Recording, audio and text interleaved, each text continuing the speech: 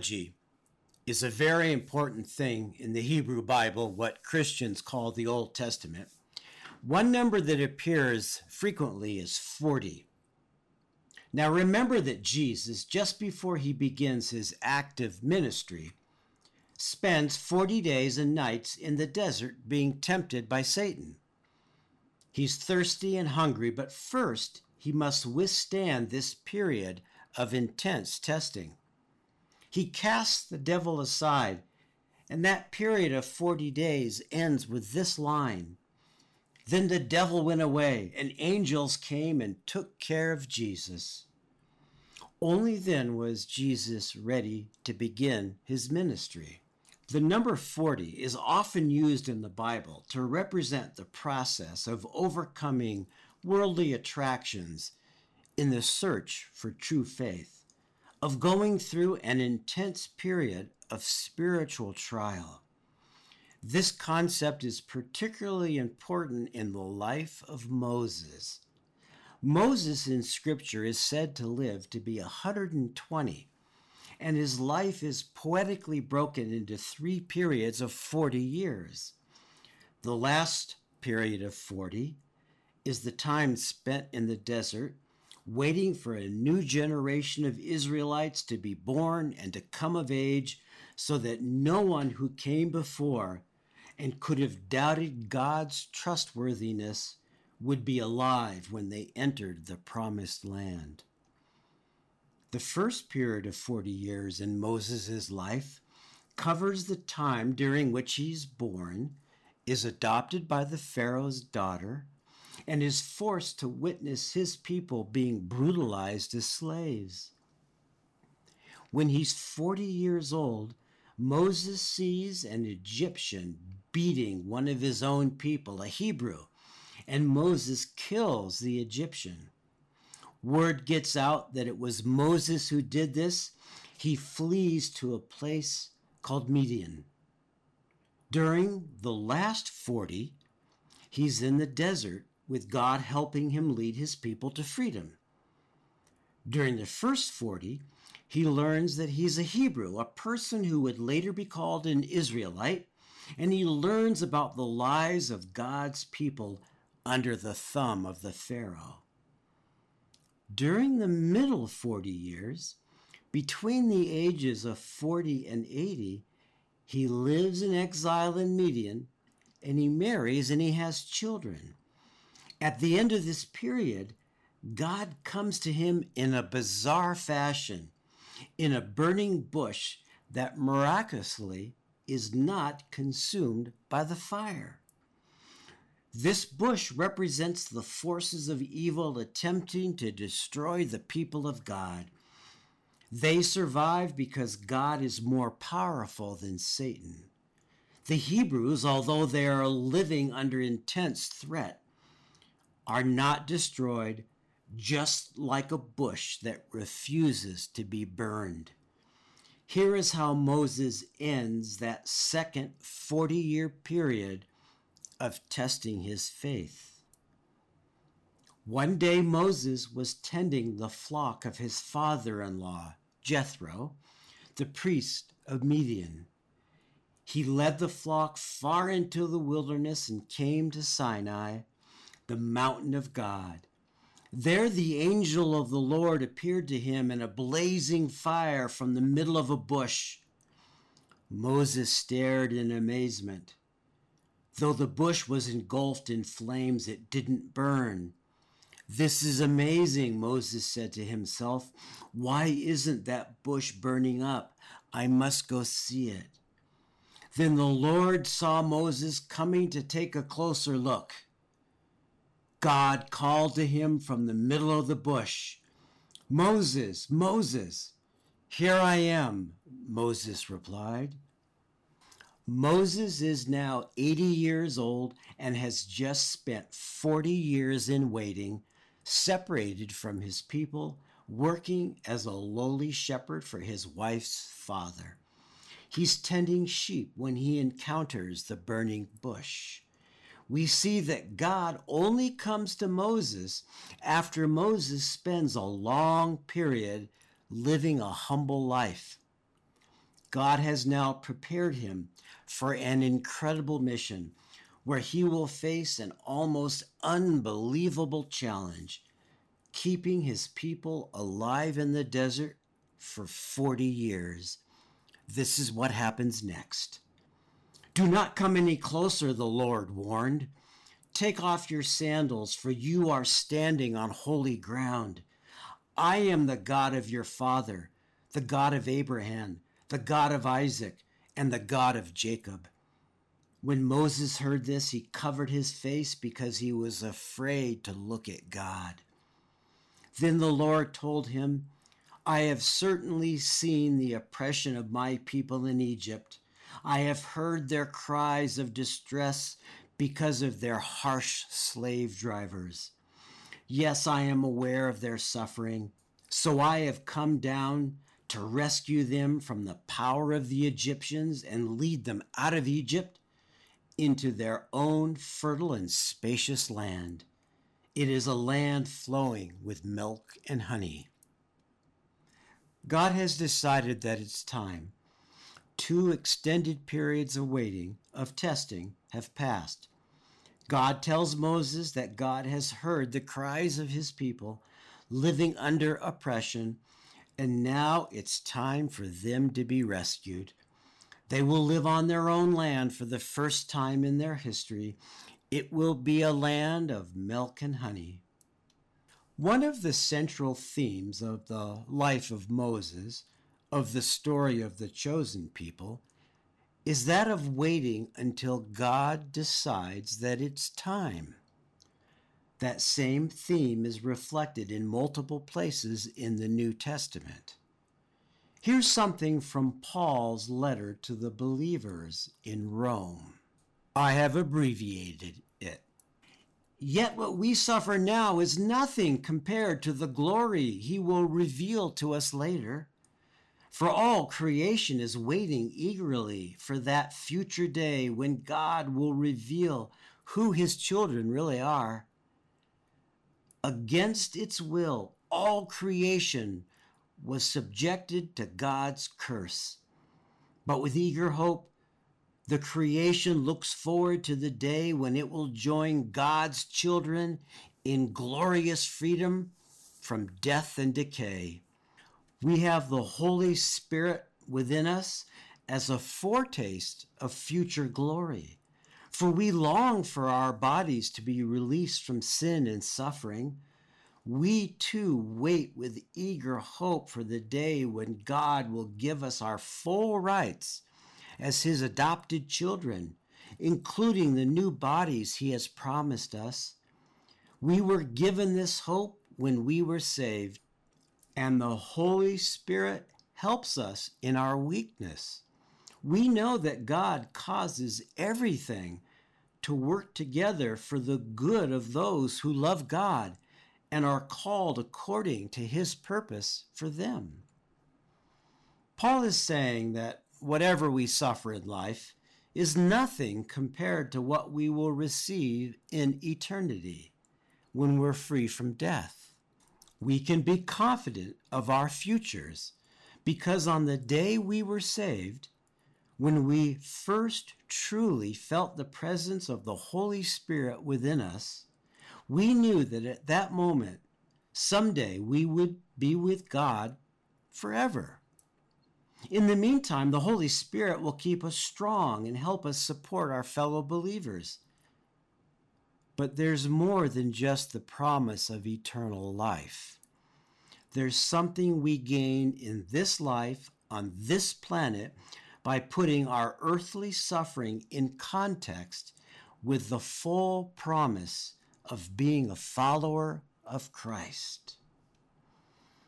Can anything ever separate us from Christ's love? Does it mean he no longer loves us if we have trouble or calamity, or are persecuted, or hungry, or destitute, or in danger, or threatened with death? No, despite all these things, overwhelming victory is ours through Christ who loves us. And I am convinced that nothing can ever separate us from God's love. no power in the sky above or in the earth below, indeed nothing in all of creation, will ever be able to separate us from the love of God that is revealed in Christ Jesus our Lord. Paul says that we are connected to God. Nothing that happens on this earth or in all of creation can separate us from God's love. That's the big benefit that we have in being believers, and we have it despite what happens in life. But the lesson of Moses is that we can't be impatient with God. This promise that we'll always have God's love and protection, that we will never be separated from God, it's a two-way commitment. God commits to us, and we must commit to God without limit.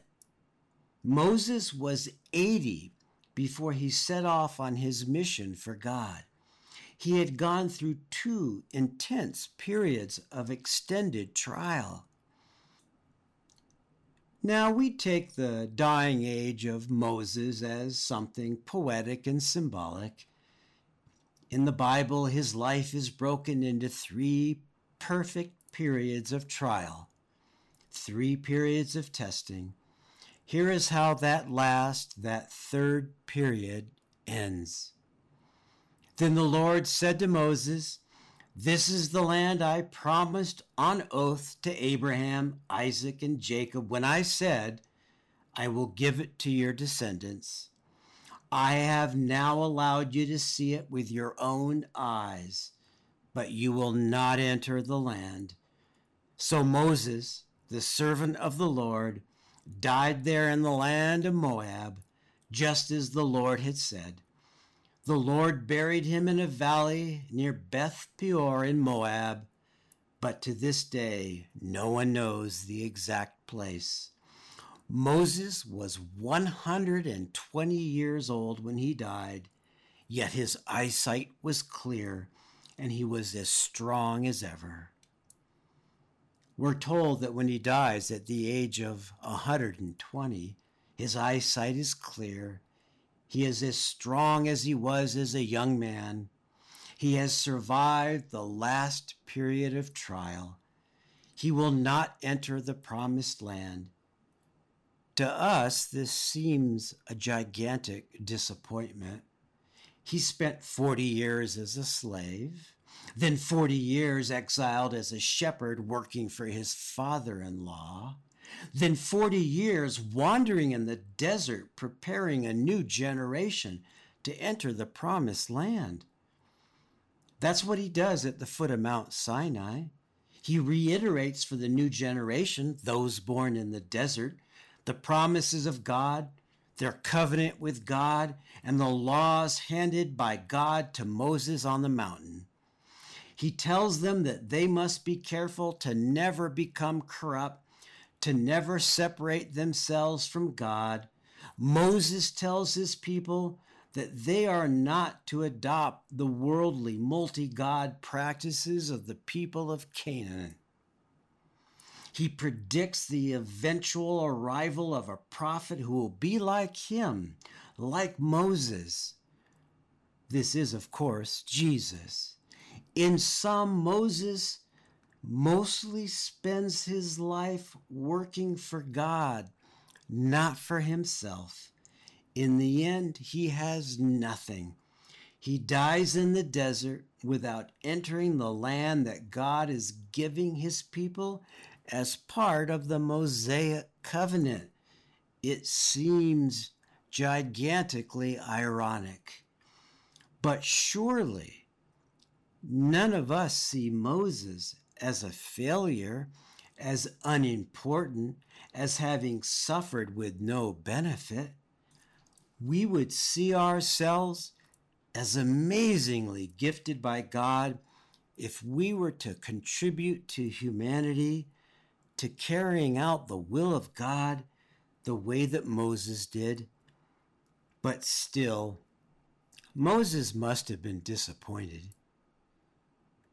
In the Gospel of John, Jesus is quoted as saying this: "In a little while, you won't see me anymore, but a little while after that, you will see me again." Some of the disciples asked each other, "What does he mean when he says, 'In a little while you won't see me, but then you will see me,' and 'I am going to the Father'?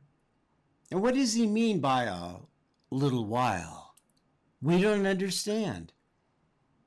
Jesus realized they wanted to ask him about it, so he said, "Are you asking yourselves what I meant? I said, 'In a little while you won't see me, but a little while after that you'll see me again.' I tell you the truth, you will weep and mourn over what is going to happen to me, but the world will rejoice. You will grieve, but your grief will suddenly turn to wonderful joy. It will be like a woman suffering the pains of labor. When her child is born, her anguish gives way to joy because she has brought a new baby into the world. So you will have sorrow now, but I will see you again. Then you will rejoice, and no one can rob you of that joy. I tell you the truth, you will ask the Father directly, and he will grant your request because you use my name. Ask using my name, and you will receive, and you will have abundant joy." Jesus is preparing his disciples for his death. They don't understand what he means when he says that he's going away to the Father. They're going to be without him. They will miss him deeply. They will feel abandoned. They will need to know that the followers of Jesus will be persecuted. However, he tells them, their suffering will be like that of a woman in labor. When the child is born, that is after their faith has been tested and they remain faithful, they will be filled with joy. And while he is gone and they are on their own to spread the word to the world, they are to remember that if they ask God the Father for help, and if they ask in Jesus' name, God will answer them. We are the new disciples of Christ. Jesus' words are meant as much for us as for the people who walked alongside him in life. As believers, we always have God with us. But God will indeed allow bad things to happen to us, just as God allowed them to happen to the very first followers of Christ. However, God will answer when we call. Like God did with Moses, we will have to wait for God to decide it's time. And it could be a long time. And we will have to accept whatever God sees as the answer to our prayer, to whatever testing we must undergo. God does answer. Psalm 30 is attributed to King David. In it, the psalmist refuses to allow his enemies to triumph over him. He refuses to be broken by the loss of his health. This is what he says: "Weeping may last through the night, but joy comes in the morning." No matter what happens in life, there's always a morning that brings joy. We just have to let God choose the time and the nature of our joy. What do we do while we wait for that morning that brings joy? Paul, the great evangelist to the Gentiles, tells us near the end of his most important letter, the one to the Romans, "I pray that God, the source of all hope, will fill you completely with joy and peace because you trust in him. Then you will overflow with confident hope through the power of the Holy Spirit." Paul has just told the believers in Rome that their job is not to be superior to others, not to beat down their enemies and to fill their lives with earthly satisfaction. Rather, they and we are to go out into the world with the single goal of sharing the Word of God and the grace of God with other people. He ends by telling us that our source of joy and peace will come from our trust in God. Our hope for the future will come through the power of the Holy Spirit. We're not to look for a life that will make us happy all the time in some earthly fashion. We're to look instead for a life that's filled with faith. If that's our goal, then we will achieve all we could ever ask for. And no matter what else happens, we will find joy.